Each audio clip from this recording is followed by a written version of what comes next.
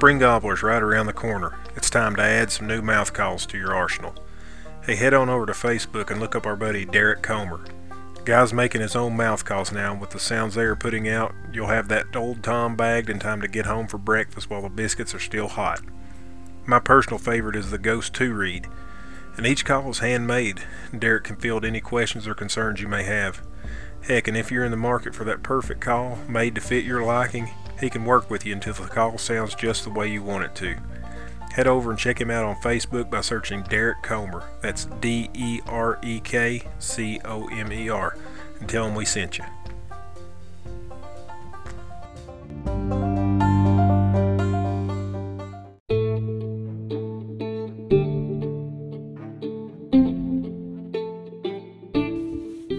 You're listening to the Pine Mountain Outdoors podcast, where we cover hunting and fishing right in the heart of the Appalachian Mountains. You'll hear stories and real talk from hunters and fishermen, both past and present. Thanks for joining us, and if you enjoy listening, head on over to Facebook, Instagram, and YouTube and give Pine Mountain Outdoors a follow.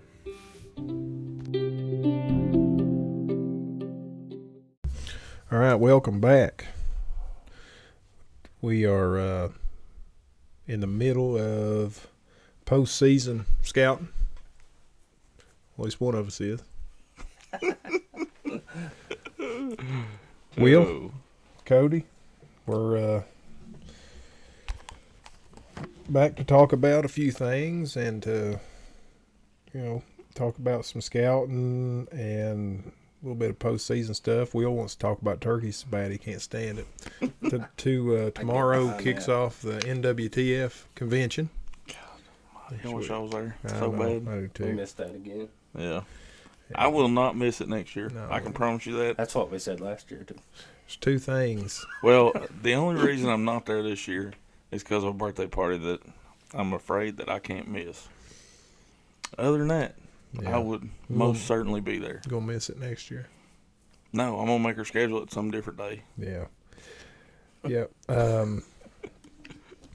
I guess that's you can try that, see how it goes. I mean, I'm Move not your being, birthday. Yeah, well, I mean, it's not on her actual birthday. Oh, okay. It's like she's got 4, and 3 of them have birthdays like it's the first part of the year. And so she just has a group birthday party, and she just picks a random day. And so, Bad day, huh? yeah, for some reason this year she picked this weekend. Next year she'll pick opening weekend of turkey.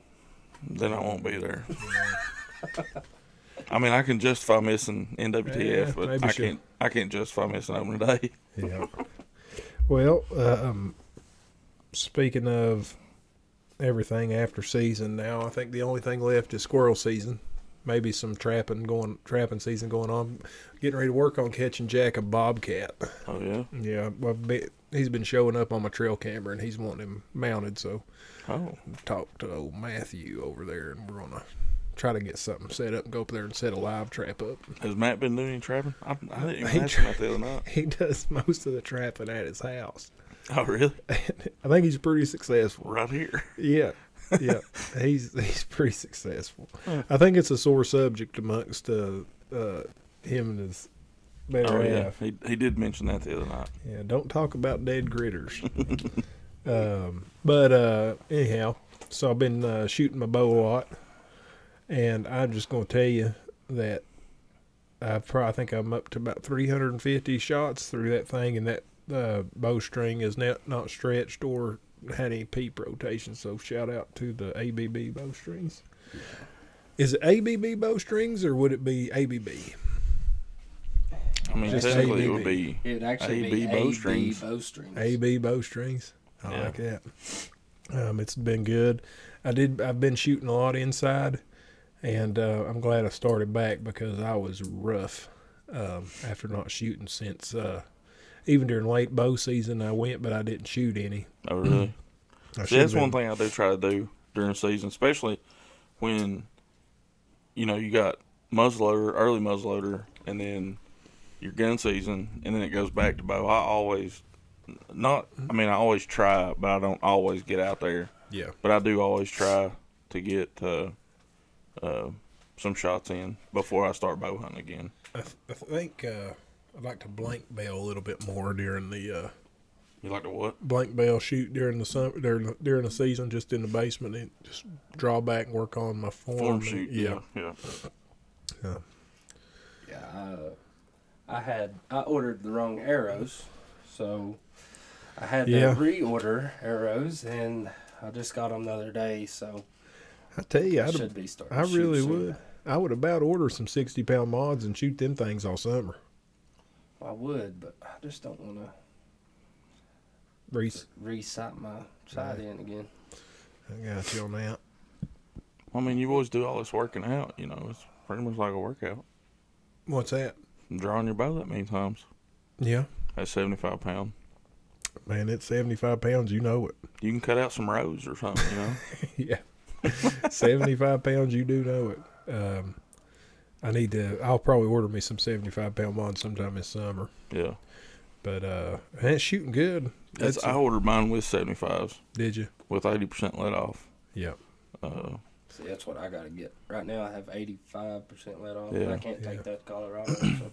It's hard to find around here, like, I know the last one I had, nobody had the 80% let off because it's not, you know. Common. Yeah, well, and it's not really applicable for around here because there's no law, you know, for or against it. Yep. But I started out blank bell shooting more than anything, and went to started shooting outside. I'm not putting a sight tape on it right now. I've just got a piece of green masking tape and marking it at 20, 30, 40, 50, 60. Yeah. And I might do something like that. Yeah, it's just shoot mine if I'm gonna order 75-pound mods, because I ordered 300 spine arrows, so they should. I mean, that goes for well up. Yeah, you're good. 300 would be good. You're right there in the sweet spot. You could have got by with 320 with the arrow length, but 300 is more safe. That's what I shoot. Especially at that length, 300. That's what I'm shooting, them 300 Eastons. They look good. Man, I love the OD green and the white. The white Knox, I ain't gonna lie to you. The white Knox made that arrow look a whole lot better. Yeah, they look good. And shout out to the impact wraps. Those things are going on really well. Yeah, that's good. They look good for sure. Yeah, I got some American flag ones left. I might throw a few on my arrows. Yeah, and I don't know if you posted a picture or not of those on our Instagram, but once I get everything together and I start shooting my bow, I'll take a picture of everything together. But those arrows look pretty sweet with the autumn orange and then they the did OD look green. good. Mm-hmm. I didn't like the OD green on the black, but that OD green on the autumn orange was pretty slick. Yeah, looks good. And the white knock. Yeah. Man, I'm telling you, set it off. It was like fire. But been shooting a lot. We've been blessed, so it's been nice. Yeah, 63 degrees today. It was in maybe low. Might have been 60 yesterday. I shot a lot yesterday evening. Yeah. And felt pretty good. It's the first time I've shot so much that I started getting tired. Yeah. And but you know, it was good. So, Will, you're still waiting on your bow? Yeah. Just impatiently waiting. Cody's got his. You gonna get that? Well, you did. You said you're gonna come sight it in soon. Yeah, I'm gonna sight it in so I can start shooting it more at the house. I don't have the room at the house to really shoot long distance, so I'm gonna come sight it in here and then just probably shoot 20 yards, 30 yards. There is a target underneath the deck, and just come whenever. If you that hanging bag target back there is 60 yards if you're standing right in front of the smoker on the top port. It's there's a big black. We've cut the center out of it so your pin sticks out in the middle of that black pretty good at 60, so it works pretty good. You can get too small of a target when you get too far out there. Oh, yeah. I think that's why I built a backdrop. I'm talking about a few arrows. I'm talking about aiming like at the circles. For sure, yeah. If you're shooting at 60, you need a target that's big enough where your pin can be. You're not covering the whole thing up, or else you're just. I think mine's about as big around as a dinner plate, probably. Yeah, probably. I think that circle out there is about an 8-inch circle. Yeah, and it does pretty good. You can get them sighted in a lot easier like that. Right. So, but I think it's important, man, because like I said, if I had to shoot a deer with a bow during end of the year, I'm not confident at all right now that I would have been able to pull anything over 40 yards off. Yeah. You know, it'd been a stretch, but 3D season's getting ready to start, and I think, man, it actually has already started. Believe it or not, in that Spearhead Trails over there, man. They did a tournament 2 weeks ago. A buddy of mine shot in it there from work, and I think he actually won his class. I can't remember for sure, but him and his wife do it together a lot, and they went over and I told him, I was like, man, Joe, it's gonna be pretty cold, you know. And he said, we're gonna see what we can do. So they have an indoor 3D range too. Yeah, but they like their shoots or their tournaments or whatever you want to call them. Yeah, it's all like a course. Yeah, like set up. He said too they're doing a. I think he said that it was either Bear Creek or Spearhead One is doing one of those Reinhardt 100s. Didn't Spearhead do one of those last year? They might have. I don't know. He said they were doing it this year. One of those two places was. We'd have to go check that out. Yeah, that'd be a fun day.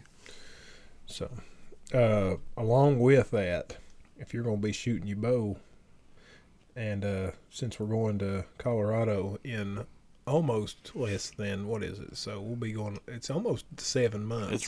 It's actually a little less than 7 months. A little less than 7 months now. So, because I think the 9th and 10th or something like that's the weekend. Yeah, weekend. So I'll probably try to leave that sometime that weekend. Saturday's the 9th, Sunday's the 10th. I believe so. So it's going to be a good time. So off-season workouts, I've been doing a lot of walking early just because I decided to start it a whole lot earlier this year than I did last year. But I'm still doing 30 pounds. I'm probably not going to change that up right now. Probably wait a little bit. But Cody's been testing his pack out too. Yeah, I bought that pack a few years ago. I have the Slumberjack Bounty 2.0. And this year I finally got it out, took the tags off of it. And I got it out, and I'm still adjusting it, tweaking the shoulder straps and everything. Right now I have it a little too far apart, and it's kind of hurting a little bit, but I got to move them, close that gap a little bit. But I done a couple days there. This week I ain't had time with basketball games and stuff, but I put a 45-pound bumper plate in it, and I had like small stuff that I plan on packing out there, like my tent, my sleeping bag, sleeping pad, stuff like that that was in there. But I walked about, more than anything, I'm breaking in those boots. I ordered some of those Super Feet insoles to throw in them, but I walked probably in 2 days. I walked about, I'd say, close to 8 or 9 miles. Yeah. But it's enjoyable. That's probably the most enjoyable workout I think I've ever done. That's I don't mind it so much whenever we're out. So I'm able to, do a little scouting at the same time. Yeah. And that's really benefited me a lot this year. I found a couple of spots that I normally wouldn't have found. And that was me. Last time I went and walked, I done more scouting. The first time I was pushing dark, and so I was kind of in a rush. But the second day I went out, I really did more scouting, more shed hunting, and I found a few good places that were close to where I was hunting, but I found where the deer are actually coming from to get to where I was at. So it's helped me out a lot. Found a new road to get in there, probably a little shorter walk. So hopefully that'll pay off come next year. One of those days that you went in there, I was talking to Dad on the phone. He's like, does Captain not have a card reader that plugs into his phone? I was like, I don't know why. And I guess I hadn't watched the stories, but he said something about you didn't bring another card or something. Is that what happened? I didn't bring my card reader. Oh, you've got the reader, you just forgot it. I left what had happened, so my phone messed up. My personal phone. I remember. And that's what I had the app on to read my card reader. So when I got down in there, my service ain't real great. Yeah. So I had my work phone. I was like, well, I'll just download it on here real quick, and I'll read it in it. Right. Well, I couldn't because my service sucked. So I had to just keep the card and go back. That's it. You want to buy that boy some cards and a card reader that way? It might help him out a little bit. I have probably 10 brand new cards. Yeah. But I didn't bring my extra cards. I have them in a little case. Yeah. It's got probably 10 of them in it. And I didn't bring them. I've got a so little. I thought that was kind of funny he mentioned it. Yeah. I felt like an idiot. I screwed myself that day, man. I left, and it was late in the evening. And I got down there, and I thought I'd have a little more time than I did, but where they shut the gate, and I had to walk from the beginning of the road all the way to where I was. It slowed me down a lot. So I actually had to walk probably 2 miles farther than I would have had to. So I went, and by the time I got down there, it was approaching dark. I didn't bring my card reader, wouldn't load on my phone, and I didn't have another card to throw in there. Yeah. Plus, my stupid hind end didn't even bring a light. And I was like, I'm going to get stuck in the dark. And I've accomplished nothing today, so. That's funny. Yeah, you learn something every time you go out, I guess, right? Yeah, you do. Well, that's what you get when you throw a pack. You take the tags off of a pack, throw a 45-pound bumper plate on it, and go walking through the woods. Yeah, that's true, too. That's why I don't do it. Speaking of bumper plates and stuff, that's what I've been carrying, is bumper plates. But those fellers up at where the guy at My Season Report, that's a good idea. He mentioned packing jugs of water. Did I talk to you about it? Yeah, we talked about it Monday, I think. Yep. It's a good idea. Makes a good point about getting back there and getting hurt, and you're not just having to leave your bumper plates in the middle of the woods, right? Just dump the water out. So that's a good idea. But if worst case scenario, you've got water to drink. If I guess so. I mean, like say you get back there and break your leg, and you're waiting on people to come get you. You might need some water. I mean, that's a good idea. But I'm just gonna say, if I get hurt, that 45-pound bumper plate is gonna be laying in there in the woods till I come back and get it. Yeah, for sure. What are you eating right now? You eating any deer meat? You eating any of that buck you killed yet? No, I ain't. I haven't fixed the first bit of deer meat, to be honest with you. Wearing it out. Rachel I can't get her to eat it, so it's kind of limited. Like, I've got to, if I catch her going or something, and I think to lay a pack out, I may cook it, but I know, it was back in muzzleloader season the last time I ate any deer meat. I thawed out a piece of tenderloin, wrapped it in bacon, put it on smoker. Yeah. So that's the last I've ate. I'm on a big seafood diet. Oh, yeah? Yeah, I see food and I eat it. Yeah. That's kind of what I was thinking. Like, I'll eat whatever's in front of me right now. It's bulking season. I took about a 4 or 5 inch piece of backstrap the other day and rubbed it with some dry rub I've got up there. It's pretty good. It's paleo friendly. It is, and Flavor God makes it. It's super good. Yeah. And rubbed it. I seared it in a cast iron. Threw it in the oven at 425 for about 8 minutes. Just to finish her off. Man, I'm telling you, made that. Sounds good. Gracious. That and Hadley's been on a big. Me and her been making chili every Sunday. Yeah, that's what you said the other day. Every Sunday evening, she wants to make chili. So she's been pretty pumped about eating the deer that she killed. That's right. That's what it's all about. That's awesome. She's had a good time with that. So. What you said she called it doughy? Doughy, yeah. She says, "Is this we eating doughy, Daddy? We eating doughy right now." That's pretty good. So, speaking of deer, whenever I messaged old Nathan about this yesterday, Nathan Killen, and he didn't reply back yet. I'm curious to know his take on it if he does. So I seen a buck with antlers on February 4th, and when I pulled a camera yesterday that had been there since November, I had 2 bucks, a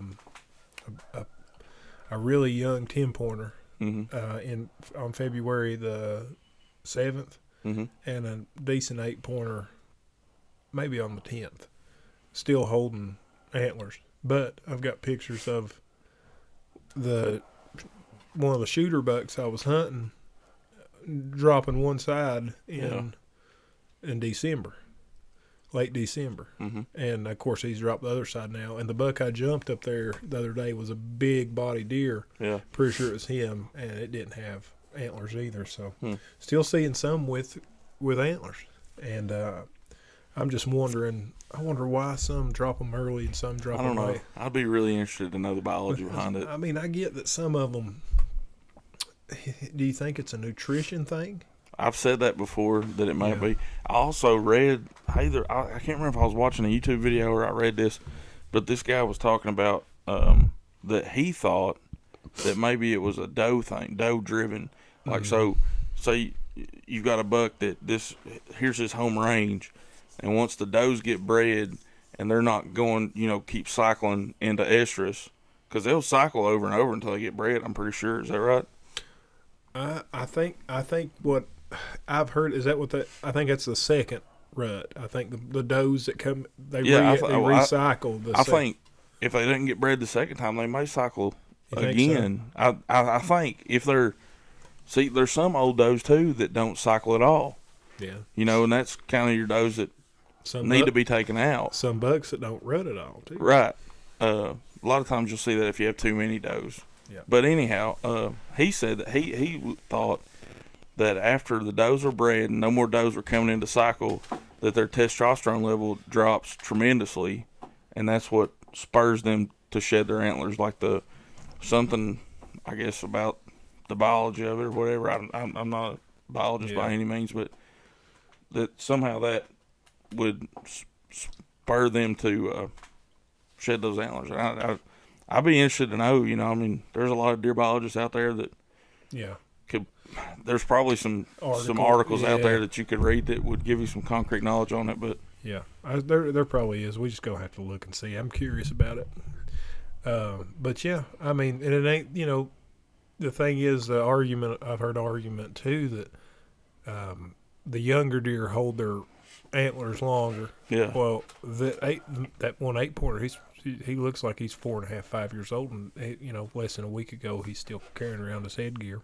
You think it would be maybe something to do with the weight of those antlers? Like you take like a small 4-pointer and a mature 8-pointer. That 8-pointer's antlers weigh a lot more per antler than the small 4-pointers do. We're doing a lot of speculation. Yeah. Oh yeah, it's all speculation on my end at least. Like I have 2 spikes that still have theirs. Yeah. So, I talked to a guy today who said he's got a little bitty place down there, and the deer come and eat. They plant. I guess they have some stuff for the farm animals. Mm-hmm. But he went out there and he found he found a couple spike sheds and 4-point sheds. But I think he'd been watching them. They pretty much neighborhood deer, and he knew they were there. But it doesn't make no sense to me. But what do I know? I will tell you this though, during my scouting trip, I learned a lot within the past month about some of the deer I hunted this year and the mistakes I made. I feel like a fool. I mean, they were very humbling creatures. I talked to you about it, and I talked to Matt. I don't know if I told Cody or not, but I found a shelf underneath a ridge that looked like it should have some sign on it. And I went and I was walking, and I just bombed off down in there, and it was one of them places where I really like to go, Will. So it's thick. It was, man, it was thick. I'm becoming more open and maybe just accustomed to the, you're just getting used to it. Yeah, I think that's what it is. I think it's just I've just got over it or something. I bombed off down in there, got on that little shelf, and lo and behold, there's some pretty good rubs. And I knew it had to come from the one buck that I'd been getting pictures of late in the year. And one bed there, and I noticed that it was a worn bed, like it was the same, how a buck will use the same bed on the same knoll or whatever for. Mm-hmm.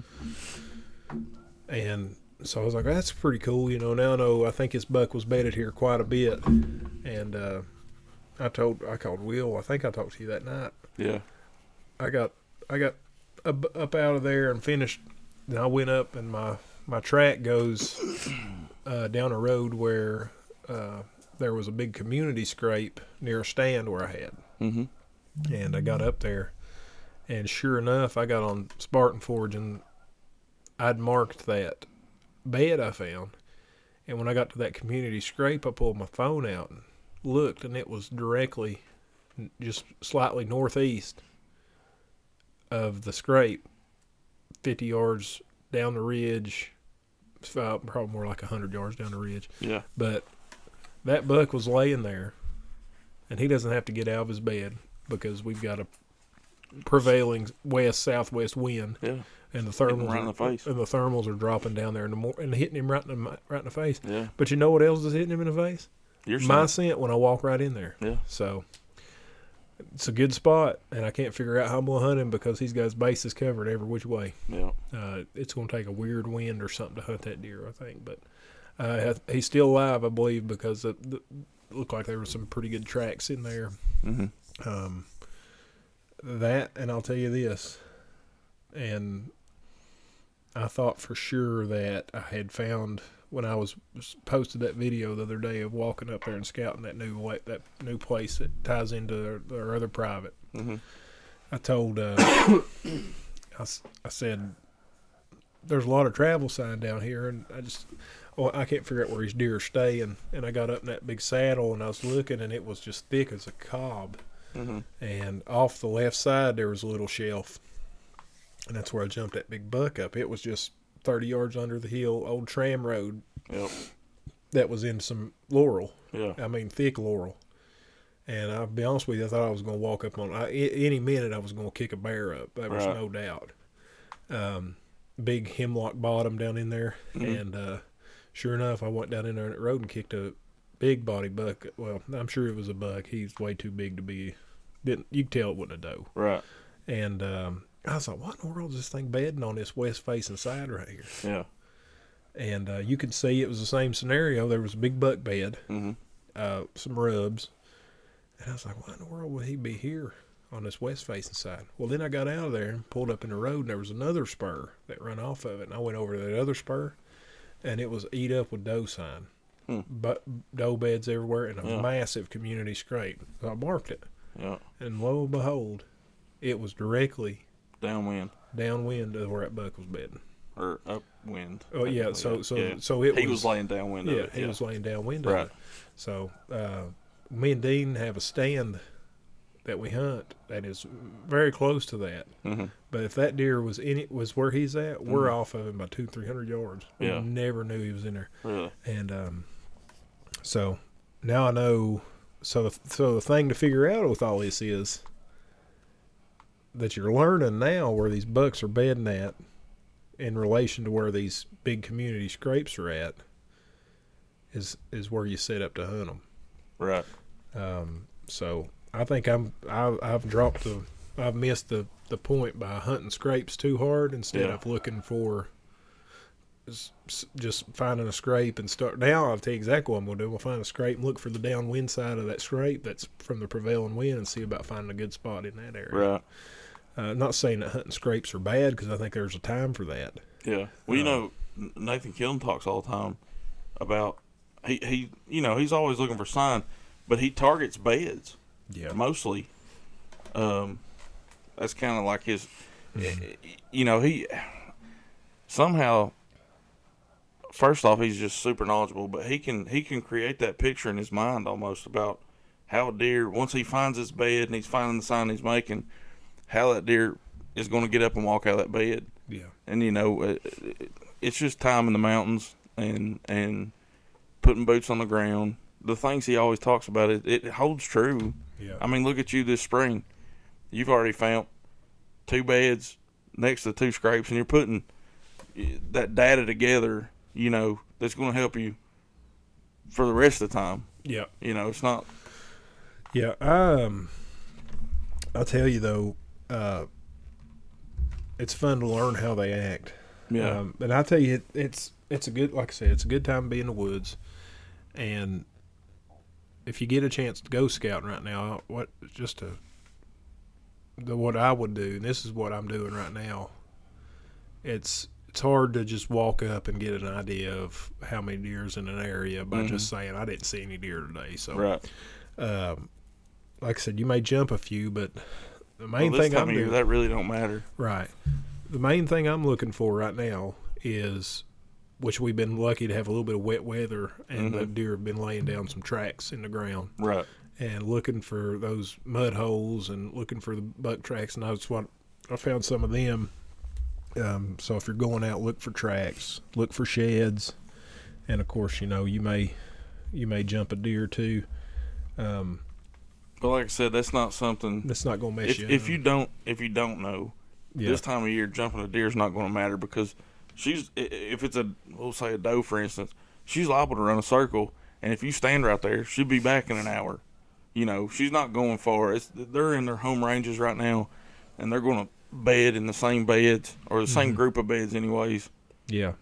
The majority of the time right now. Yeah, and look for historical rubs. I mean, it doesn't have to be a rub from this season. Yeah. But, if you can, and I've got a theory on this. I think that we have a hard time year after year sometimes, because our entire hunting season depends on the mast. So where the acorns are this year may not be where the acorns are next year. Right. And that affects us. That affects our hunting. And we've talked about that place we've been hunting. Oh, it's a killer spot this year, but if the acorns don't hit in there, it's just going to be a dry hole again. Right. And that's why we were talking about during hunting season, hanging and standing there before hunting season. But I've kind of got my reservations about that, because, like you said, if there's no acorns there, there's really nothing else to hold the deer. Because I mean, they're not pressured. There's not that many people hunting up there and beating it to death, and so we're relying on the food basically to see the deer. So the reason I like the historical rub things is, I think a lot of those you can find that's bedding area. I think you can target where bucks have stayed previously. In an area, kind of, I mean, everybody gets excited when they see some rubs, but if you start seeing those older rubs, which is what I've been finding, a lot of older rubs, and I've been finding them in good areas that I'm like, man, I know I told y'all, this looks like a really good spot to hunt, but is it a camera spot or a hunting spot? Yeah. And that's what I'm thinking. I'm like, man, it's really hard. That's, when we had the cell camera, don't even talk about a while back, but I'd love to find a place like I found the other day, and I just want to take a cell camera in there and leave it. So I'm not spooking any deer. Right. And I know they're going to be in there, but I think a place like I just explained to you, that deer's there for a reason. Right. He lives there. He's got his bases covered. If you're trying to sneak in there and get on him pretty close, I think you're just going to have to be in there in his general core, and that's what it is. I think you're finding his core area right now. If he's got good consistent food, right? Which up there on where we've been hunting, it's liable to change. Which I think that's when your summer scouting is gonna pay off. Well, I think in this area, consistent food is kind of relative. Yeah.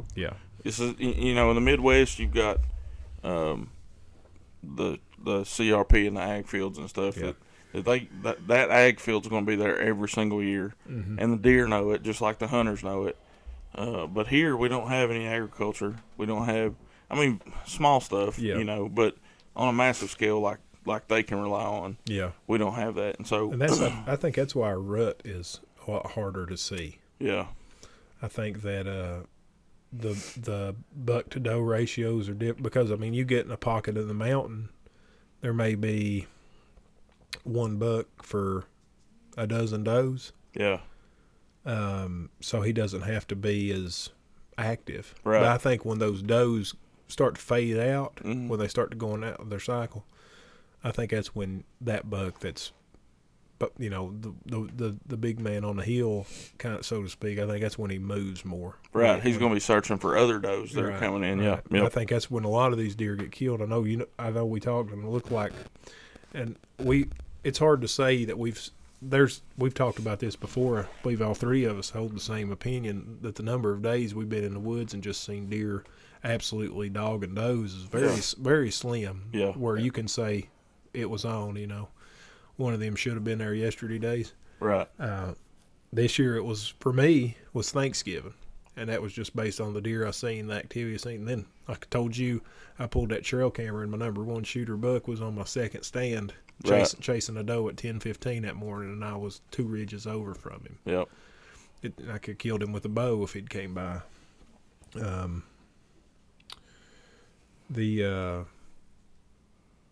But it's a mystery every year, seems like. Yeah. But I mean, the whole tree stand versus camera thing, I mean, for me, I think they go more hand in hand. Yeah. Like, I know a couple of years ago when I set the stand in there that above the house, I guess I'll say, I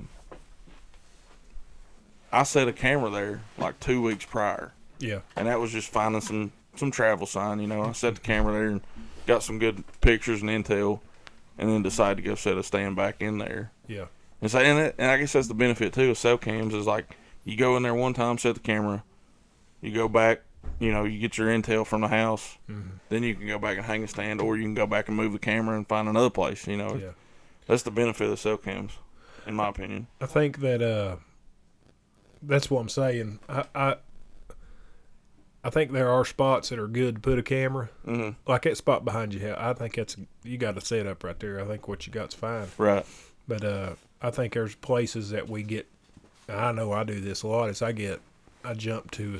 I'm like, man, I'm going to put a stand right here. Yeah. And that ends up being a terrible spot for a stand. Right. Because there's one big community scrape there. Yeah. That buck ain't going to come up there and shake it just because you got a tree stand there. Right. I think you've got, and that's what I'm starting to figure out more now is. These deer are using their nose a lot more on those type of situations. Yeah. Of course, during it don't matter what you're doing during the rut if they're just dog crazy chasing does. Right.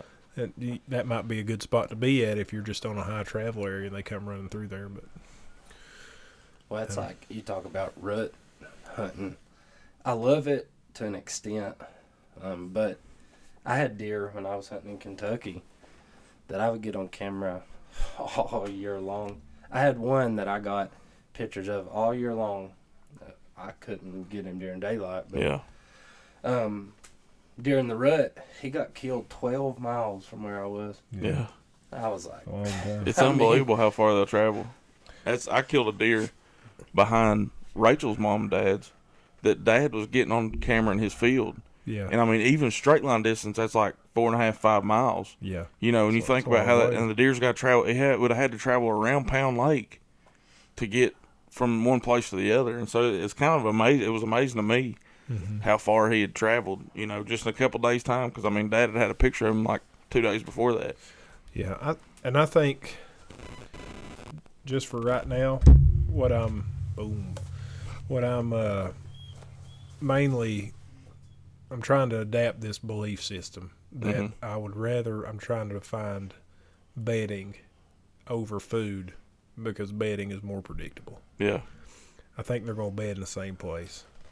I think relative to food, because they're going to travel regardless. Right. Well, they've got to go to the food. Yeah. I don't think that they're going to leave a secure bedding area to go, if they find an acorn crop and just reestablish a new bedding area that's, that they're not going to, within relative area, if it's in a relative area, I think. Right. So if, for example, that place we was hunting up there on the National Forest, say if those acorns don't hit next year. Yeah.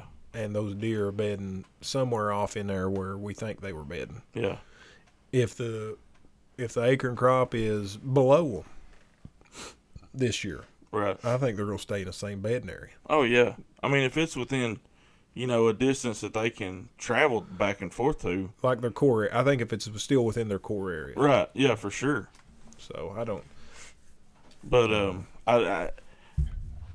there's times, especially in the mountains, like, we'll say the National Forest there close to my house.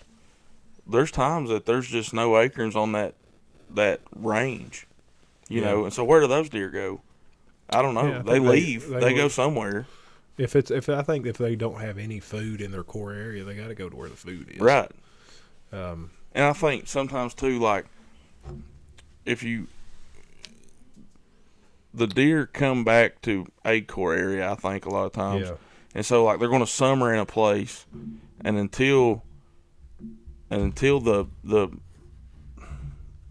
greenery starts going away, they're going to kind of stay there unless, you know, there's acorns. I have no idea how they find acorns so far off, but they do. I guess, you know, they just got a nose for it. I'll tell you what, I probably could have said this a little bit better way. So when you're going into an area, I don't know what that was. That was me. Oh, we got you buzzed. Hey, you're good. When you're going into an area, it's easier to say, I think this right here is an obvious bedding area. Right. I'm going to scout this and see if there's a deer in here that I want to hunt. Right. Instead of saying, this is a big acorn pack. Acorns is hit right here. This is where I'm going to hunt at. Yeah. There might be acorns over here. Yeah. But I think if you get in there and you see that the deer stay in a bedding area, right, then that's going to give you a better idea of where to hunt at. See, I struggle with, and I think we hit it just a minute ago, but a lot of the places that I hunted this year, I went in and I'd walk around and I'd find this nice scrape and I was like, oh, I'm going to hunt right here. And I spent way too much time in those areas. Now that I've went out and scouted a little more while heavy packing, I've realized, you know, that scrape that I found, that's a good scrape, but just across the ridge, there's like a little ridge in between that scrape and where I found like 6 beds. Yeah. And it was just like, I know they're coming through there, but that's not an everyday coming through there. Right. Yeah. That's like, I'll hit that every once in a while, but most of the time I'm going here to food, here to water. Right. But sometimes I'll come up and around, and because the way that it went, the trails, the beds were here, and a lot of times the trails were going down across a little bench down underneath the hill, and there was a big acorn flat.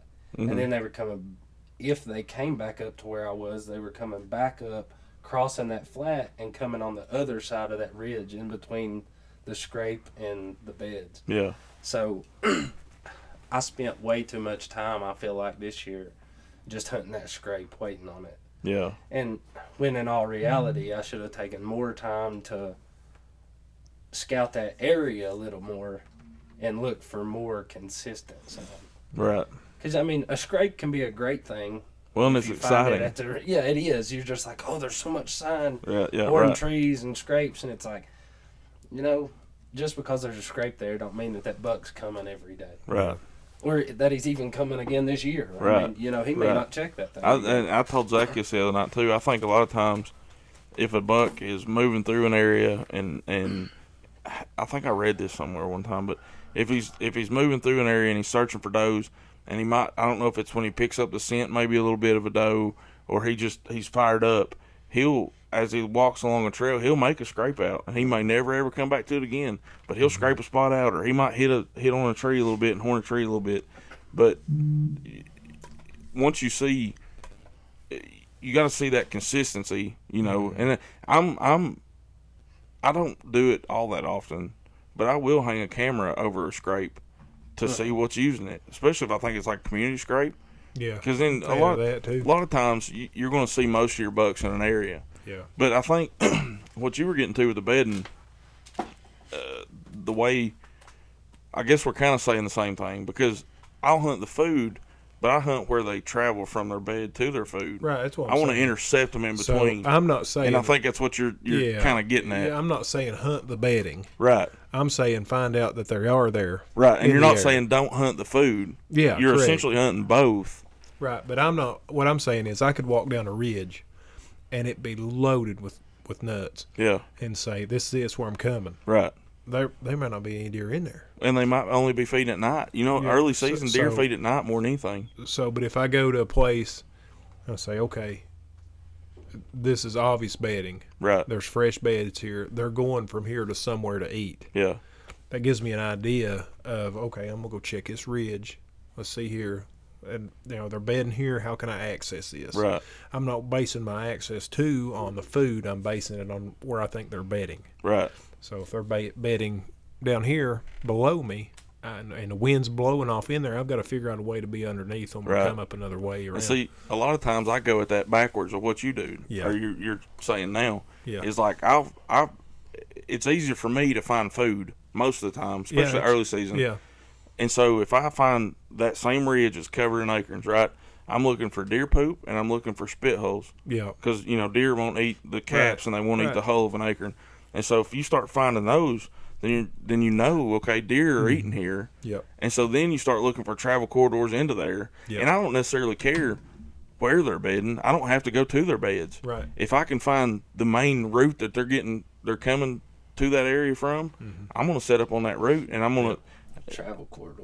Right. And if I sit there a couple days and the deer aren't getting there before dark to me, I might move on down the trail, a couple hundred yards and set back up again. And it gets kind of aggravating sometimes, but I've been pretty lucky a lot of times to set up like in that sweet spot, you know what I'm saying? To where they're getting there just a bit before dark because they're getting out of bed and traveling up to feeding. Yeah. And I haven't had to move a whole lot, but I have had to move some. I like that saddle. Yeah. Yeah, that would make it a lot easier. Yeah, I like what you said there.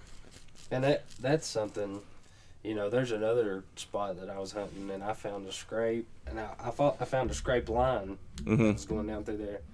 But what I didn't realize was, like he was talking earlier, I followed that scrape line the other day.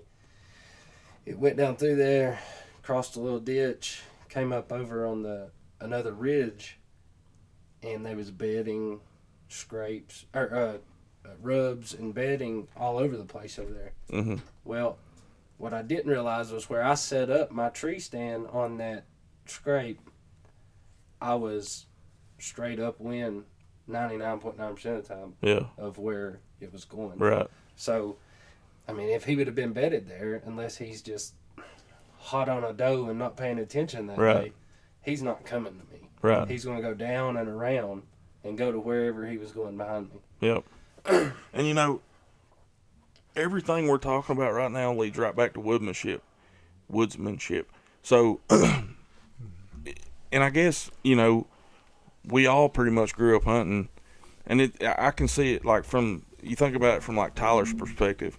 Okay, when he gets to that ridge, because I remember early season, I was telling him, I actually ran into him. He was coming scouting, and I had already kind of scouted this area, and I said, well, let's go down this way. Of course, I took him and showed him some stuff, and he's like, man, I can't, how do you pick all this stuff out? And I was like, well, buddy, I've just had a lifetime of doing it. But I kind of showed him what I look for, and then he was able to go look for the same stuff. He didn't find it, but, and I don't know, I don't think it was there. I trust that, he went and looked and just didn't, there wasn't a sign down in there, but. I know where you're talking about. I don't think there was much sign down there. Yeah, that's what, and I never went off in there, but because he said there wasn't any sign, I thought, well, he knows. I've showed him what I look for, and so he's probably looking for the same thing, just didn't see it. But back to the whole ridge scenario, if I see that trail going off one way or the other, and I know there's a thicket down in there, then I can say, because of my woods knowledge, they're probably bedding in that thicket. You know what I mean? You're talking about like fresh travel sign. Right. And this is all, I guess, the food part of it. More of a during season scouting. Pre-season scouting. Yep. Because I don't get out and tromp around in the wintertime that often, just to be entirely honest. Hey, I'm telling you, you ought to give it a shot. Well, I'm not saying I would like to get out and do it more. I just don't take the time because I would like to find some sheds. Really, is what I kicked one. That's why I would be. That's why I would be out. To be honest, but I ain't kidding you. I hadn't been in the woods 10 minutes. And I said that buck had horned a. I know where they're bedding on that end. I said I'm gonna walk out here and see if he had some scrapes. And it was kind of like what you talked about. There must have been a week back during November that there were some bucks that made a scrape about every 15 or 20 yards. But they didn't check every one of them, And I walked out there and as pretty as a picture, son was hitting it. I was like, daggone, son, right there in the middle of the road. Yep. And I had to hurry up and get out of there, so I didn't get to look for the other side. But yeah. I'll go back in there and try to find it. And those scrapes, too, you know, like you think about where we were hunting late season. Mm-hmm. So a lot of times when I walk by a scrape, I'll take my foot and rake some leaves over in it.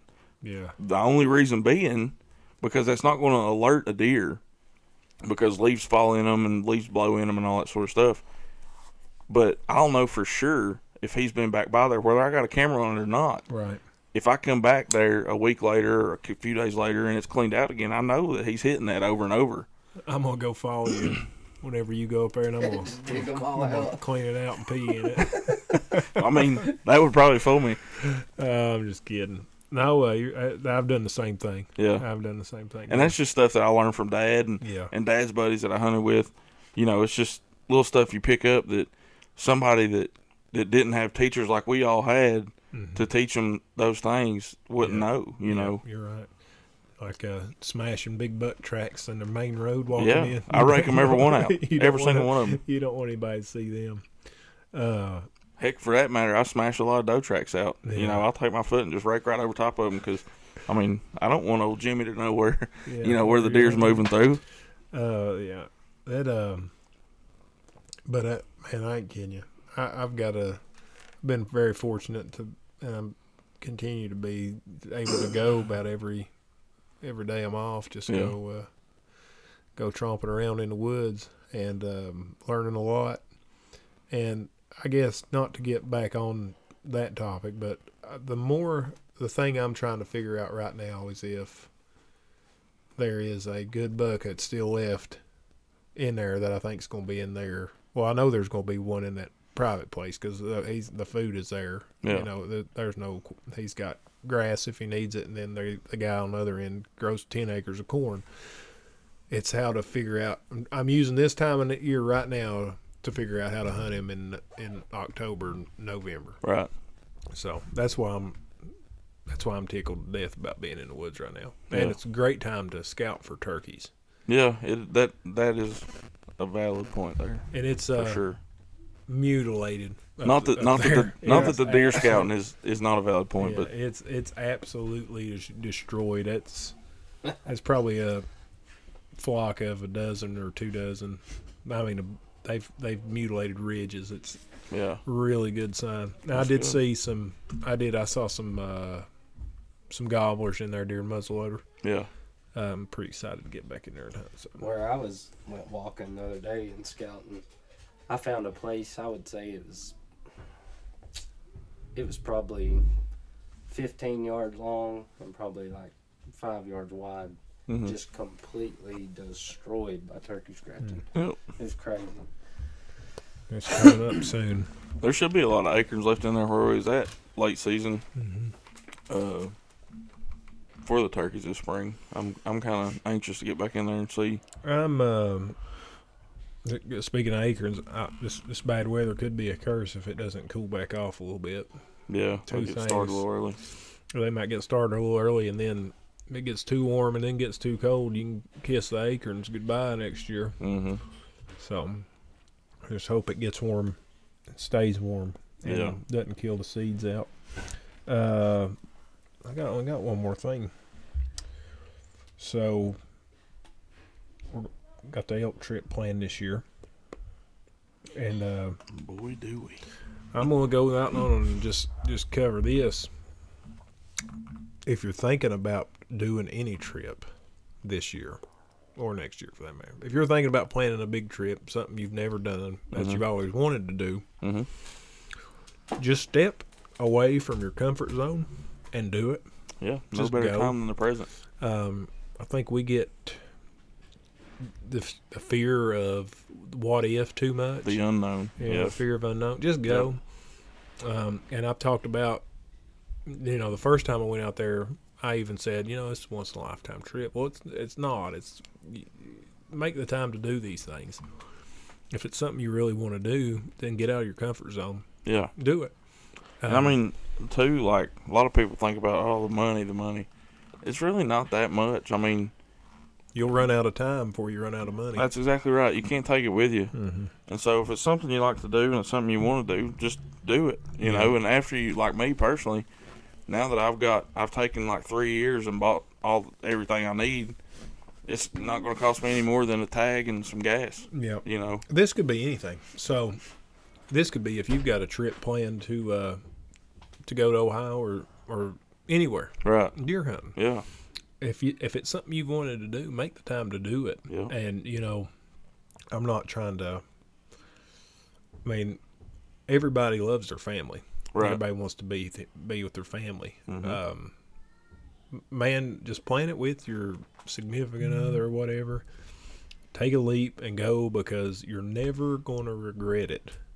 I think the only people that end up regretting it is the ones that, you know, I'm back, you know, the ones that never go. Yeah. You know, because, you know, what if I get out there and I can't get service, or what if I get out there and don't know what's going on, if I run into an area and just go. You'll wing it. Man, we've winged it for, this will be 4 years. Yeah. And, I mean, we winged it last year in Ohio. And I mean, I got a little frustrated while we were there because just more frustrating that, you know, there's all this food. Yeah. And I know there's deer here. Yeah. But why can't I find the sign? And I walked so many miles just looking for deer sign. Well, we know. You didn't listen to me. The thing about that, though, that, you know, I don't even look at that as a failure. Right. Well, I got home and I'm like, man, that, you know, really, we had an awesome trip. We had a good time. 4 good guys to go with, you know, and we had a good camp. Really, what more could you ask for? Other than killing a deer, what more could you ask for? Right. And that's like this season for me. You know, this is 2 years straight that I haven't killed a buck. Right. And that goes back to what the mountain hunter said. When you start hunting specific deer, you're going to go years without killing. That's exactly right. A deer. Now, that's not saying, I mean, me and you Cody went up on National Forest there and hunted a bit and hunted some pretty good sign, but never did see anything. Well, you did. You popped one, but never seen one to shoot. Not saying I wouldn't have if I just lucked into one, but the deer that I was hunting, I didn't see him. Yeah. Other than that, I did see him one time with no shot. Yeah. Seen a bunch of other bucks. But that being said, this year was probably one of the most successful years I've had in the woods, because I've seen more deer, more bucks. Mm-hmm. I found more, you know, learned more about them, learned more about what they're doing, and documented it. Right. You go back and read it, look at the weather patterns, and, you know, just studying all that stuff, and learned more about using cameras or video hunts and stuff and setups, and looking at setting up, you know, good places to put tree stands, and taking Hadley to kill deer. Like I said, that to me, that's the biggest success that tickled me dead. Any of us had. But I'll tell you right now, man, that's why I say I could not be honest with myself and say I didn't have the most successful year I've had. Yeah. Because I've, like I said, never seen that many deer. Right. I mean, I didn't draw the bow back, pull a hammer back, or shoot anything, but it's not what it's all about. Right. If that is what it's all about, I think you're doing it for the wrong reason. I've caught so much flack lately about, well, y'all didn't kill anything. I'm like, guys, you know, you aren't hunting national forest, which is primarily what I hunt and what most of us really hunt. You're going to go those years and not kill something. And that's fine with me. Like, you're just learning the land, you're learning stuff. And to me, like we've said it a million times, even when it comes, we're talking about turkey and everything, but to me, if someone like Hadley can kill one, we can help her kill one. If we could help Tyler get a turkey, if we... Like, that stuff means more to me than me just killing one every year. Right. And my thing is, I know it's national forest, and you can't really do the whole deer management on national forest, but I still do to an extent. Like, I'm not going to go out here and kill some yearling or 2-year-old deer. Like, That's just not me. I would prefer to let that deer walk. If someone else wants to kill it right down the ridge, that's God's plan for it. That's right. I'll shake their hand and congratulate them. So, help them drag it out. That's right. But I'm just not going to do it. And, you know, if that deer makes it and I get to see him in another year and he's bigger and more mature, you know, then I'll shoot him. But I don't. If I do, I do. I let the deer that I shot in early bow season, I know for a fact because I got pictures, I let him walk the year prior, and it's on National Forest, you know, and so. But you weren't hunting a deer like that. No, I mean, it just happened to be there. I think when you decide that that's what you're doing, you're hunting a specific deer. Yep. Well, Dad this year's a prime example of that. Yeah. He set his focus on that one deer, and you know, the neighbor killed it, and then at that point, he was like heartbroken, you know, cabbage, and. And there was a little 8-pointer we watched run around all year long, you know, and he just wasn't. This year he should be a stud. I'm 99% sure he made it. Yeah. But I'm telling you, not 15 minutes after the 10-pointer he was hunting got shot, he texted me and says, "I think I'm going to kill this 8-pointer." And I said, "Why?" Well, I called him from the tree stand to his tree stand. I said, "Why would you do that?" I said, "You're killing it out of frustration at this point." Yeah. I said, "You've let him walk with your bow, you've let him walk with your muzzleloader, and here it is the opening day of rifle season, and you're saying that you're going to shoot this thing just because you're frustrated that somebody else killed the deer that you were obsessing over, you know." And I get it. I mean, it was a big deer, you know, and we've, in the last 3 or 4 years, we've killed quite a few big deer up there on that piece of property. Yeah. But, you know, you got to, like I told him, I said, you got to let these younger deer walk. Yeah, to get those back to that caliber. He got a little emotional there. Oh yeah, he got in his feelings hard. Yeah, but I mean that's natural, you know. Yeah.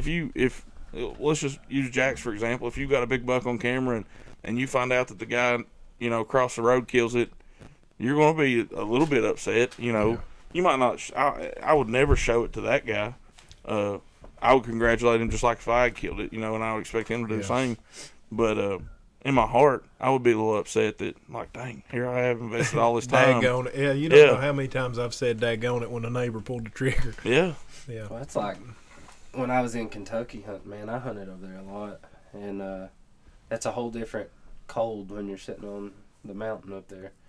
So, you know, I'd hunted through a couple winters, not really killed anything due to the fact of over there we had a size limit. And, there's a guy got on the lease, Nichols. He got on the lease with me, and first day ever being on the lease, we hadn't been in a tree stand probably an hour and a half, and I heard it was bow season. I heard his 4-wheeler crank up, and I thought, there ain't no way he's leaving.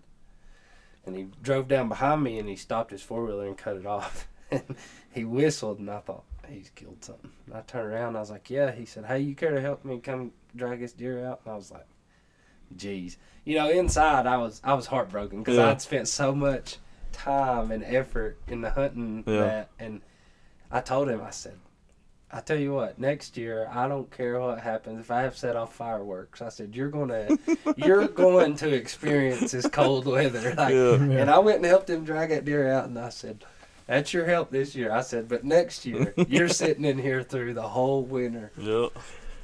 Oh goodness, but. Oh, I did want to hit on back to the scrapes, and I meant to tell this while we were talking about it. All right, go ahead. Sorry for the confusion. Go ahead. But we're backing up a little bit. Yeah, we're backing up just a touch for just a brief second here. But we were talking about groups of scrapes, right? Mm-hmm. Scrape lines.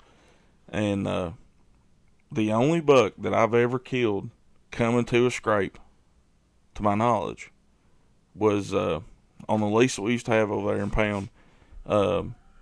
We went the last Saturday of bow season, Dad and I did, and he was going north to hunt up at Speedy's for the opening of muzzleloader, and I couldn't go. I can't remember if I couldn't miss school or I had ball or something other. I couldn't go, but I was going to be able to hunt at home.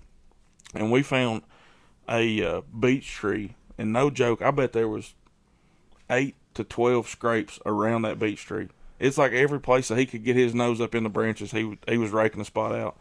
And just kind of on a whim, I thought, well, shoot, I'll just come right back here and sit, you know. And it was kind of a good spot, too, terrain-wise. Like, it wasn't, I guess, really it wasn't just him coming to the scrapes. But just the way it laid, it was kind of in a hollow, and there was 2 ridges that ran out. And so anyway, about 9:30 that morning, he texted me, and he'd killed a good one up there and sent me a picture of it, and then he called me. Well, right before he had texted me, in my mind, it's what it was, and maybe it was, maybe it wasn't.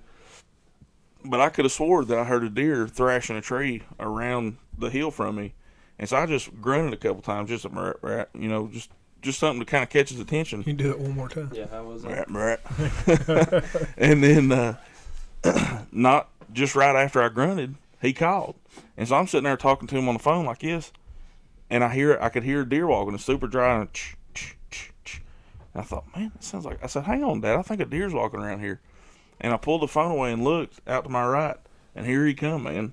That big 8-pointer's hanging in my living room. Yeah. And he come right around, not 30 yards of me. He was walking the trail right to them scrapes. And the only thing I could figure was that, you know, he's around there thrashing a tree, and I grunted, and he thought, man, you know, I've put down this sign over here. I'm going back to protect my area, and come around through there, and I hammered him. Which another funny story with that. I had watched some does earlier that morning, so I had my scope turned all the way up. When he come in there at 30 yards, and I put up on him, all I could see was hair. And I was like, what the heck? And I didn't have time to turn my scope down, so I just cocked and fired. Luckily, I hit him right in the neck, and he fell right there. But, you know, I mean, heck, I was, 17, 18 year old, 16, 17, 18. Yeah. The last buck I had coming to a scrape, I passed on him, and I've kicked myself ever since for doing it. That tight rack, yeah. He was, I passed on him while he was making the scrape, and then when he walked under my stand and I couldn't shoot him no more, I realized I was a fool. So, yeah. It was a big... Yeah. Big old, I don't even know. I never know. I don't have any idea what happened to that deer. I didn't have the heart to tell you that the day you sent me that picture, but I think I sent you. Did I send you a picture? I took a picture of him from the tree stand or something. Yeah, I think so. And like I said, I didn't have the heart to tell you that day, but I was like, what in the heck is he thinking? Your dad did. Yeah. Your dad told me exactly what he thought about it. But especially with the bow in your hand, you know. I mean, I won't say my standards change based on the weapon I'm carrying, but they do a little bit. I mean, at least a little bit. I've had so much luck seeing deer the last week of October that's about my favorite week to hunt anymore.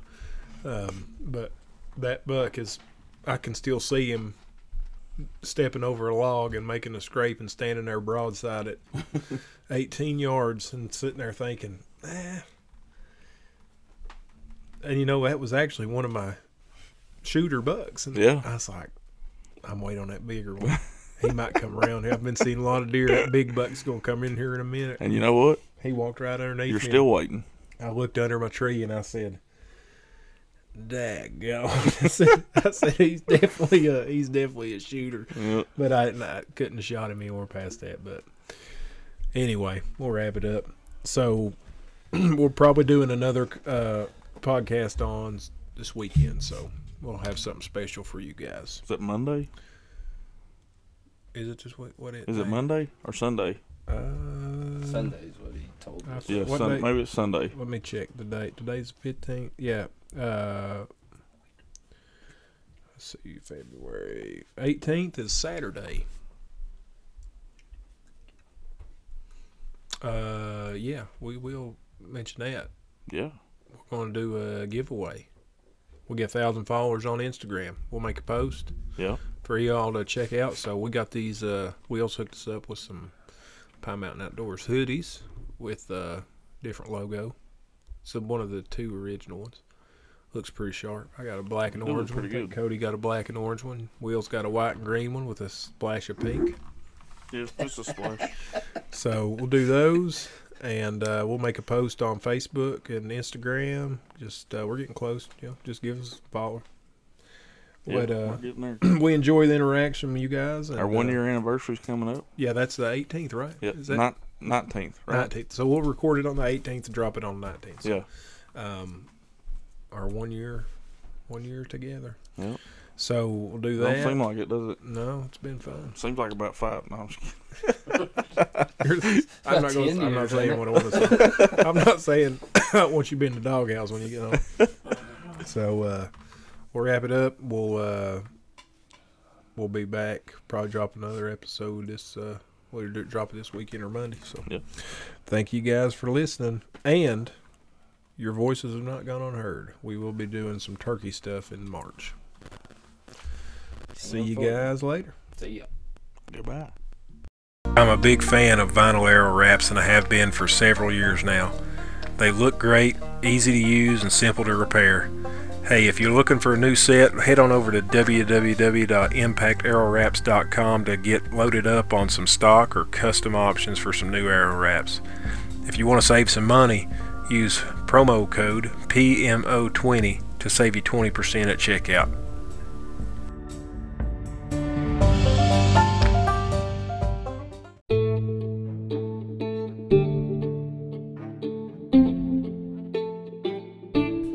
Alright guys, thanks for stopping by. If you have any comments or any other topics you'd like to hear us cover on our next podcast, leave us a comment or let us know on Instagram. Thank you.